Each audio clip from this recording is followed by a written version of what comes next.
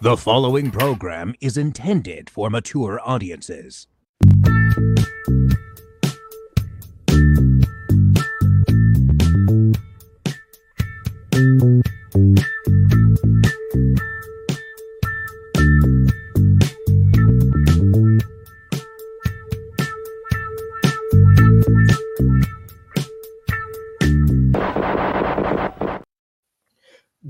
Greetings, Flesh Wound After Dark fans, and welcome to another Black Emanuelle episode as we run down the sensual world of Black Emanuelle Blu-ray box set from Severin. So, on this episode, Emanuelle finds Jesus. Good thing, got to make up for fingering the girl in the bed in Emanuelle and the Last Cannibals. Of course, none of these movies are really connected, but this one especially. Somewhere in between, she found the Lord. So we'll get right into it. Yeah. With Sister Emanuelle from 1977. Depending when you believe it. There's some different years, but 1977, Sister Emanuelle from director Giuseppe Vari. And in this movie, which is a break from the Joe D'Amato films, renouncing her sinful past, Emanuelle has entered a convent and dedicated herself to a life of service. Enter Monica, the free-spirited, free-loving daughter of a wealthy baron. Emanuelle is charged with keeping Monica in line, but when the young girl's wild ways bring back memories of her own sensual past, Emanuelle begins questioning her own religious and sexual identity. Advances from an escaped killer, played by her real-life husband, Gabriel Tinti, who is hiding in the convent to serve to complicate matters further. All right, Sister Emanuelle. So I should say before we get into the movie, this director was very known for spaghetti westerns under the Joseph Warren pseudonym. He did Django the Last Killer with George Eastman, Hole in the Forehead, Poker with Pistols with George Eastman and George Hilton. He did Last Trader with Donald O'Brien, another Emanuelle alumni, and a really good spaghetti western, Shoot the Living and Pray for the Dead with Klaus Kinski. So this that sounds good. Yeah, very much so. Klaus was in some great spaghetti. He made so many spaghetti westerns they can't even list them all on IDMB. Klaus Kinski. No one has made a complete list of his films which is absolutely crazy considering how well known he is as an actor. Klaus was notorious because he was in so many movies where he might have had 10 minutes of screen time because, quite frankly, the directors and the crew just couldn't stand working with it. Yes. There's a big rabbit hole you can go down with Klaus Kinski stories. He was legit insane. Insane. I think Crawl Space is one of the most underrated 80s horror movies. It's a fucking amazing movie. I hear the director wanted to kill him after the movie, but I mean his performance is fucking great, and the whole movie is really nasty. With the girl with her vocal cords cut out, he's experimenting on it, he's keeping upstairs, and it's just, I highly recommend that movie to people who haven't seen it. It's such a fucking great classic 80s horror movie, There was a film where Klaus Kinski has a scene in bed with the girl, and she kept screaming. She's like, "Cut!" And then the director's, "Why are you yelling cut? He keeps sticking his fingers in me." And then he had to take Klaus Kinski aside, like, "Can you please stop putting your fingers in her?" He's like, "But that's how I make love." It's like, "Can you please stop it?" So that was the kind of madness you dealt with Klaus Kinski. Yes. But Klaus Kinski, fortunately for Laura Gemser, is not in Sister Emanuelle. I doubt she would have made so many of these. So what do you think about Sister Emanuelle, Max? I enjoyed it. After the two Mondo movies. I was kind of relieved to get back to a real movie. It was a little less sleazy, maybe. The story, I really wanted to know why she joined the convent. I was waiting for like a flashback of what had happened to Emanuelle to make her into a nun, because her character is so different from 90% of this movie. She's incredibly uptight, anti-sex, and it's such a change for the character. I felt like a little cheated that they didn't have some kind of flashback or something to explain why she had become the way she had, because it seems so at odds with her previous character, Uh-huh. It's the Black Emanuelle multiverse. You don't know what variant this is. They just go where the hell they want. They did it first. But I mean, the other movies up until this point, even the Mondo movies, felt like it's the same character, essentially the same character, like a very promiscuous journalist, And but no, I've liked this movie. I liked. I was just at the end scene. I was so, what the fuck? She's gonna stick a glowing fucking brand in this woman's vagina? What the fuck? How is this even happening? And then boom, it was a dream. They went the old City of the Walking Dead. Hugo Stigler's at the end of City of the Walking Dead. He just wakes up and back at the beginning of the movie again. She just wakes up on the train, back on the train, and then leaves the convent, thank God, at the end, which is nice to see. She seems to have gained her. But even then, it doesn't, why? What's happened exactly, It's an interesting movie, yeah. Yeah, this definitely feels like one where they were making a woman, or not a woman, a nunsploitation film, and decided to make it an Emanuelle film as an afterthought. Definitely feels like a cash in to get that name on there. Yeah, I have those habits too. I find very comical. Like those ones where they curl up like that. Those kind of habits. It's just funny. Yeah, you can kind of tell. I mean, this is the director's only Emanuelle movie. Like I said, he found a lot of fame. I mean, Shoot the Living and Pray for the Dead is one of Tarantino's favorites. It's one of the main inspirations for Hateful Eight. Really just fantastic film, but he also did period action dramas like Revenge of the Barbarians and Attack of the Normans with Cameron Mitchell. You can kind of tell this probably wasn't his genre.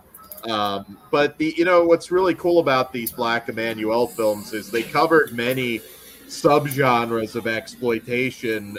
You get women in prison and nunsploitation and what have you. So cannibal movies, horror movies, everything. Cannibal movies. Yeah. Mondos. Yeah, I mean, there's a lot to experience in this box set. This is not my favorite Emanuelle film or nunsploitation film, for that matter. I do like the actress Monica Zanchi, who plays Monica in this film. Yeah, she's great. She's actually really good, very watchable. She kept me engaged. She is. She's very funny too, where she gets caught with the stepmom, But you said I should get close to my stepmom, was I think the line. She's really good in this. The erotic content is here, and that's kind of the main highlight. This movie, and granted, it's very, very brief, but it's really the only Emanuelle film that even takes any kind of shot at political or social commentary. It's not beat you over the head or anything, but it is kind of there, and that was really rare for this franchise. It feels different, and different isn't bad. It still works, but not a good jumping into film for me. And yeah, I don't have a whole lot to say about this one. It's not among the great nunsploitation films. I always recommend Alucarda. And, I love Alucarda, yeah. Alucarda is one of the best. That's near the top. And, of course, Satanico Pandemonium, which is a little better known because of From Dusk Till Dawn. Flavia the Heretic is another one I really like with Florinda Balkan. I love Flavia. Yeah, Flavia's great. Yeah. This one is just kind of an interesting little side adventure. Emanuelle finds God briefly and then gets back to her wicked ways. If this was like a full on, like truly an Emanuelle film, like they would have sent her on the case to go undercover as a nun. As a nun, yeah. I mean, even if we would have got just that little bit at the beginning added on, it wouldn't explain her attitude. But at least it would like explain it to the people who are fans of the series. It's light. It's pretty light for an nunsploitation film. There's not you're not getting the BDSM elements, the whippings, and the. It wasn't enough of an Emanuelle movie, and it wasn't enough of a nunsploitation movie. Yeah. But I mean, the fact that you have those elements in an Emanuelle movie, it's one of those where it's still. It's still watchable. It's very watchable. Yeah. It's and it's beautiful locations, really great locations, and it's well shot. And there are a few funny moments, like the incontinent elderly nun who walks around going, "You're gonna die." What's it? She says, "You'll die." That's her catchword. We're all gonna die.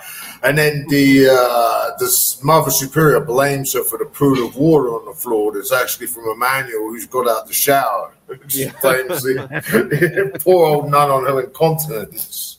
Yeah, the comedy works. You can kind of tell the director was sort of like, okay, I've got to check this box, check that box.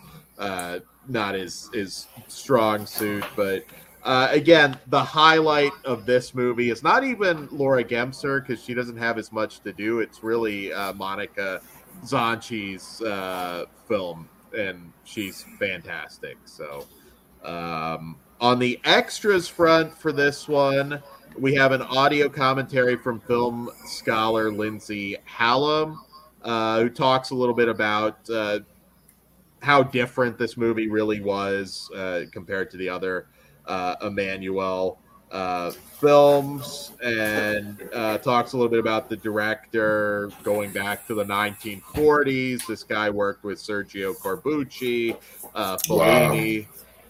He had Fellini, of course. He had a very prestigious career. He also did a film, Who Killed the Prosecutor and Why, which is a really good Polizia film. And well worth going down his filmography as well. And this is kind of, I believe, actually, it's just the commentary on this one. And the trailer. Yeah, and the trailer, of course. She talks about Gabriele Tinti a little bit, there is a doc later on the set that we'll talk about on Gabriele Tinti, but she talks. He actually guested on the Andy Griffith Show at one point, which I'm going to have to find that episode. Wow. Yeah, that is That's thing. just strange. That's so strange. Yeah, like just random. And I was like, really? I didn't think he made any movies, Gabriele Tinti. He didn't make many movies outside of the Joe D'Amato movies. I mean, no, and I'll talk about that on a future episode because there's a doc on him. He was a very legit actor before he went into his B-movie period. But a lot of that stuff's unavailable. It's Italian dramas and prestige films. He was mostly a co-star in big Italian movies. He never quite made it as a leading man. But there is a very rare documentary, which I think you actually referenced on a previous episode, Max. It's the one where we... I think it's the most recent interview with Laura Gamesner in that they have. 2016. Yeah, it's from 2016.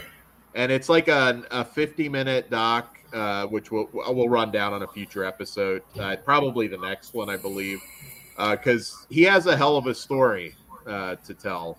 I looked it up. It's actually looks like it's from season 8, episode 30, Mayberry RFD. So is that the one that they're transitioning into this other show? It might be. But there we go. That is the episode that has it from 1968. Okay. Not too long before he starts to get it. Yeah, that's really cool. I've never seen it, and I'm going to have to watch it now because I think that would be really interesting. So that's the only extra feature on this one. It's a really good audio commentary. So what do you guys rate Sister Emanuelle? I'm actually on a 3 on this one also. I mean, as we were on last week, yeah, I'm a 3. It's above average. It's like I said, it's watchable, but it just kind of a couple things I'd want more of to get a higher rating.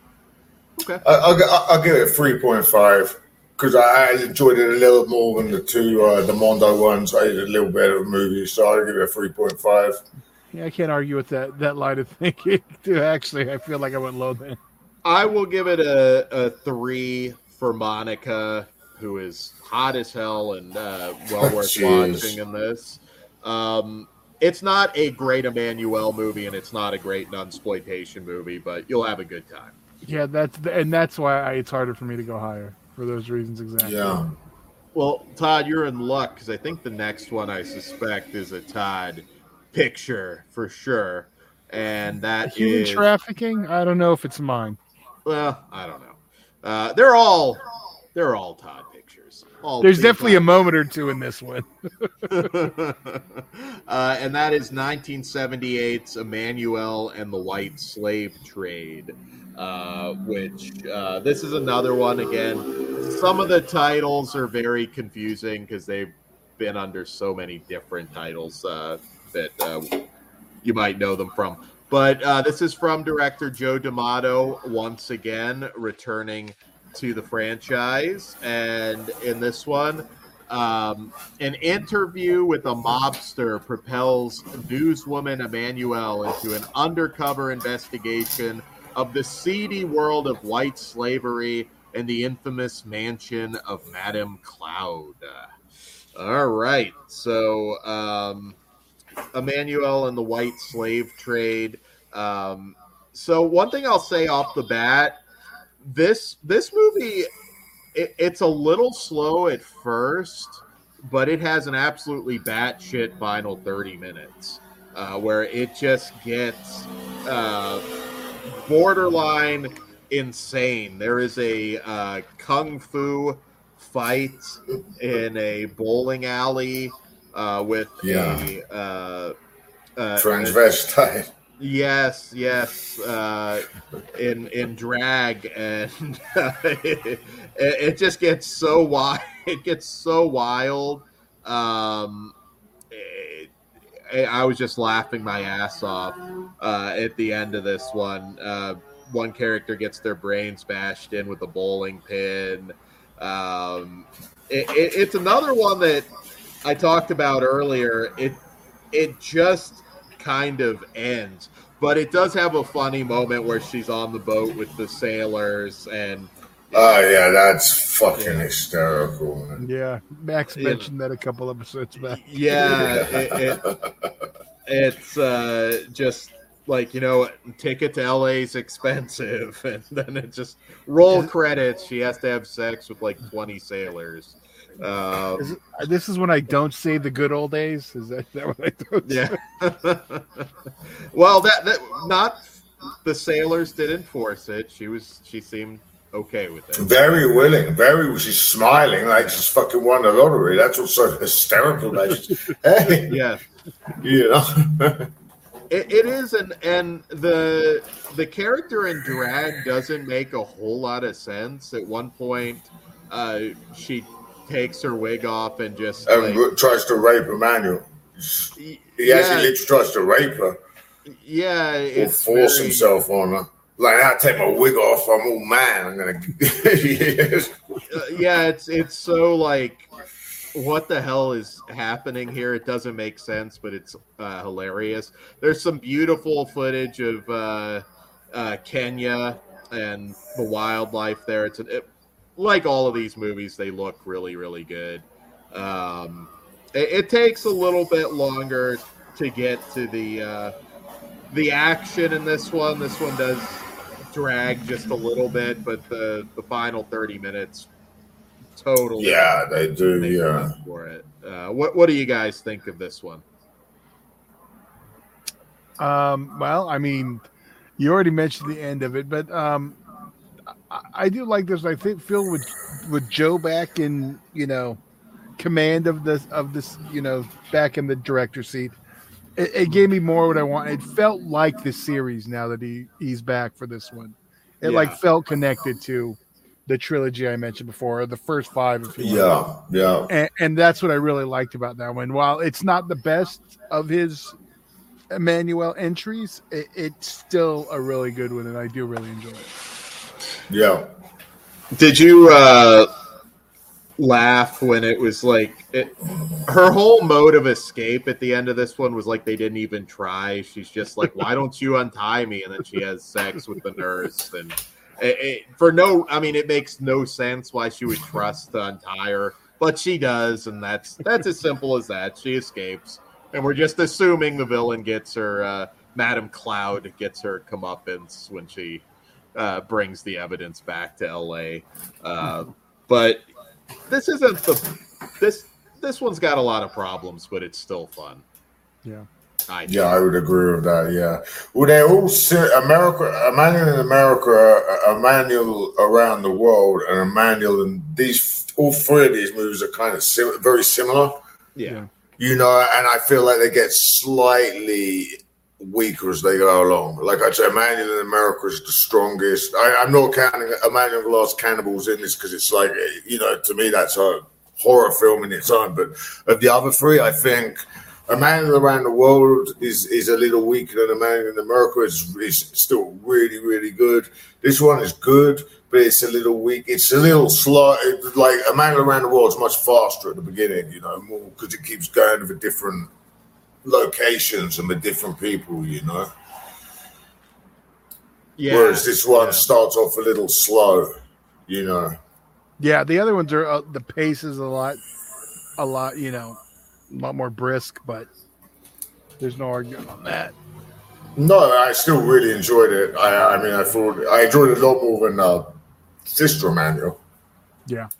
As you see, Joe D'Amato's back in charge. I mean, you really need him for this series. He's a unique blend of beautifully shot sleaze is really what makes this, the Emanuelle series what it is.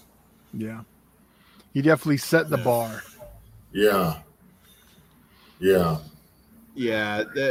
It is a lot of fun to be had here. Once again, even a weaker Joe D'Amato film is still fun to watch. And that includes the adult films, too.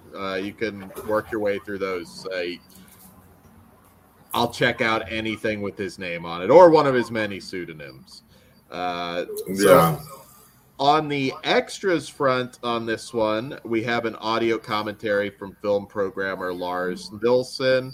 And he talks about this being the last true Black Emanuelle film in the Gemser D'Amato cycle, with some of the later collaborations.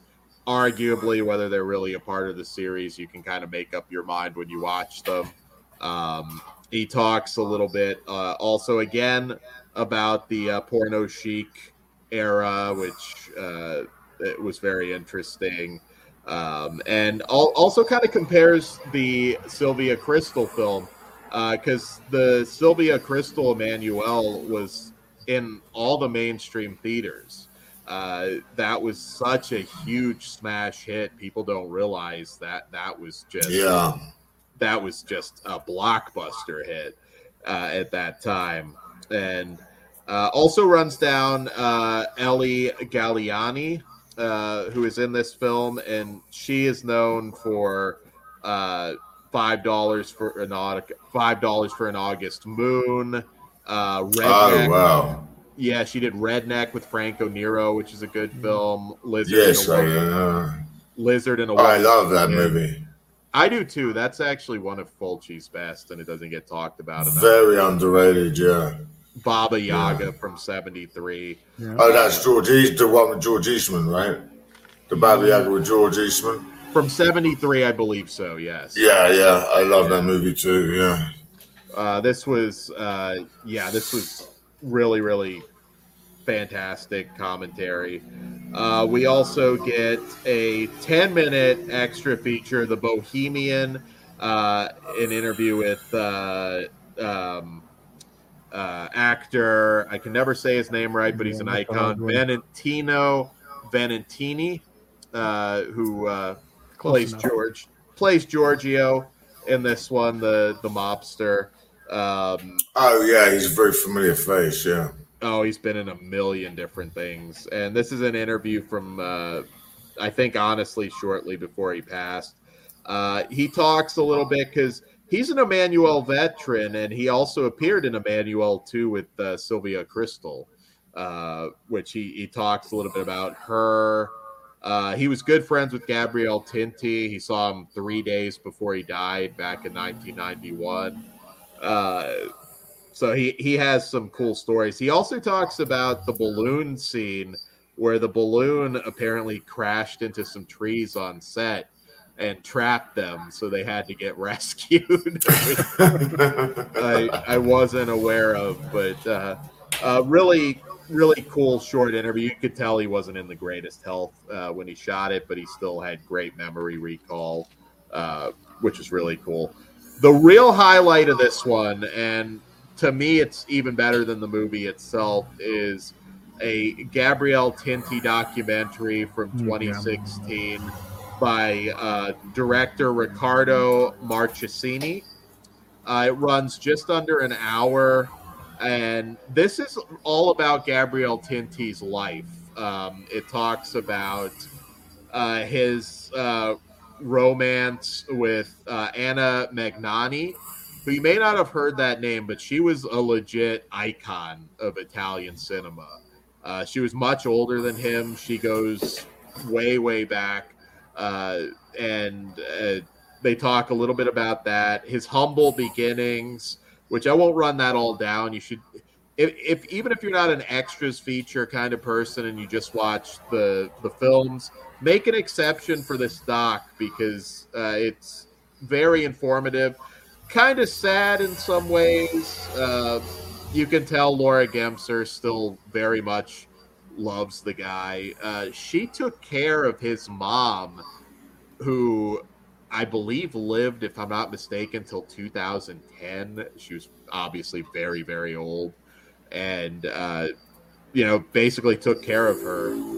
Wow.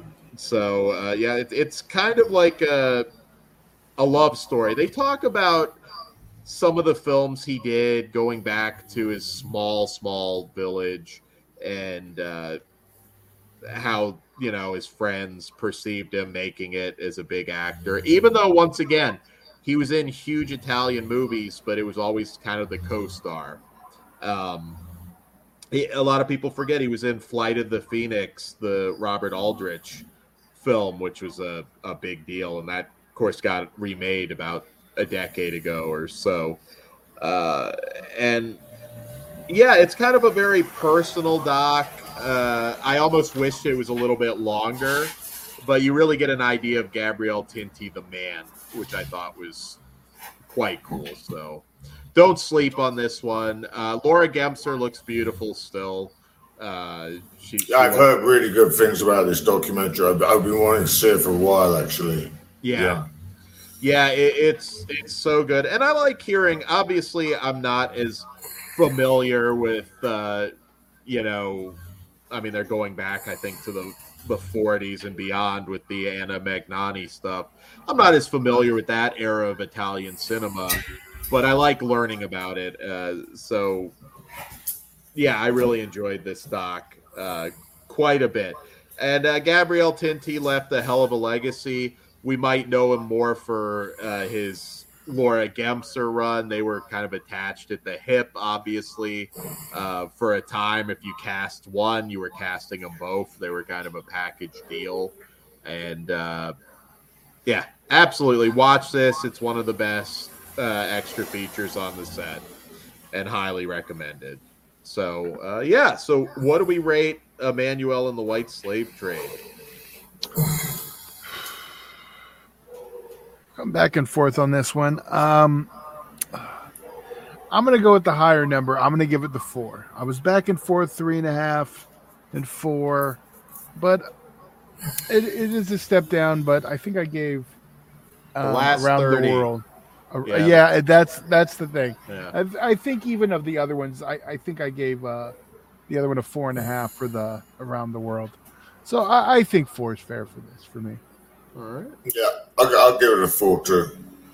I'm a 3.5. I like this one a lot. And yeah, once again, highly recommend this set, is if you couldn't already tell. And our next episode, what do we have coming up Women in next? Prison Double. Yes. Oh, fantastic. That's one of the other Emanuelle movies I saw way before I even knew about the Black Emanuelle series, was Women's Prison Massacre. It's been floating around for years. Yeah, one of the easier movies Yeah. to see. So We'll maybe be, fun discussion.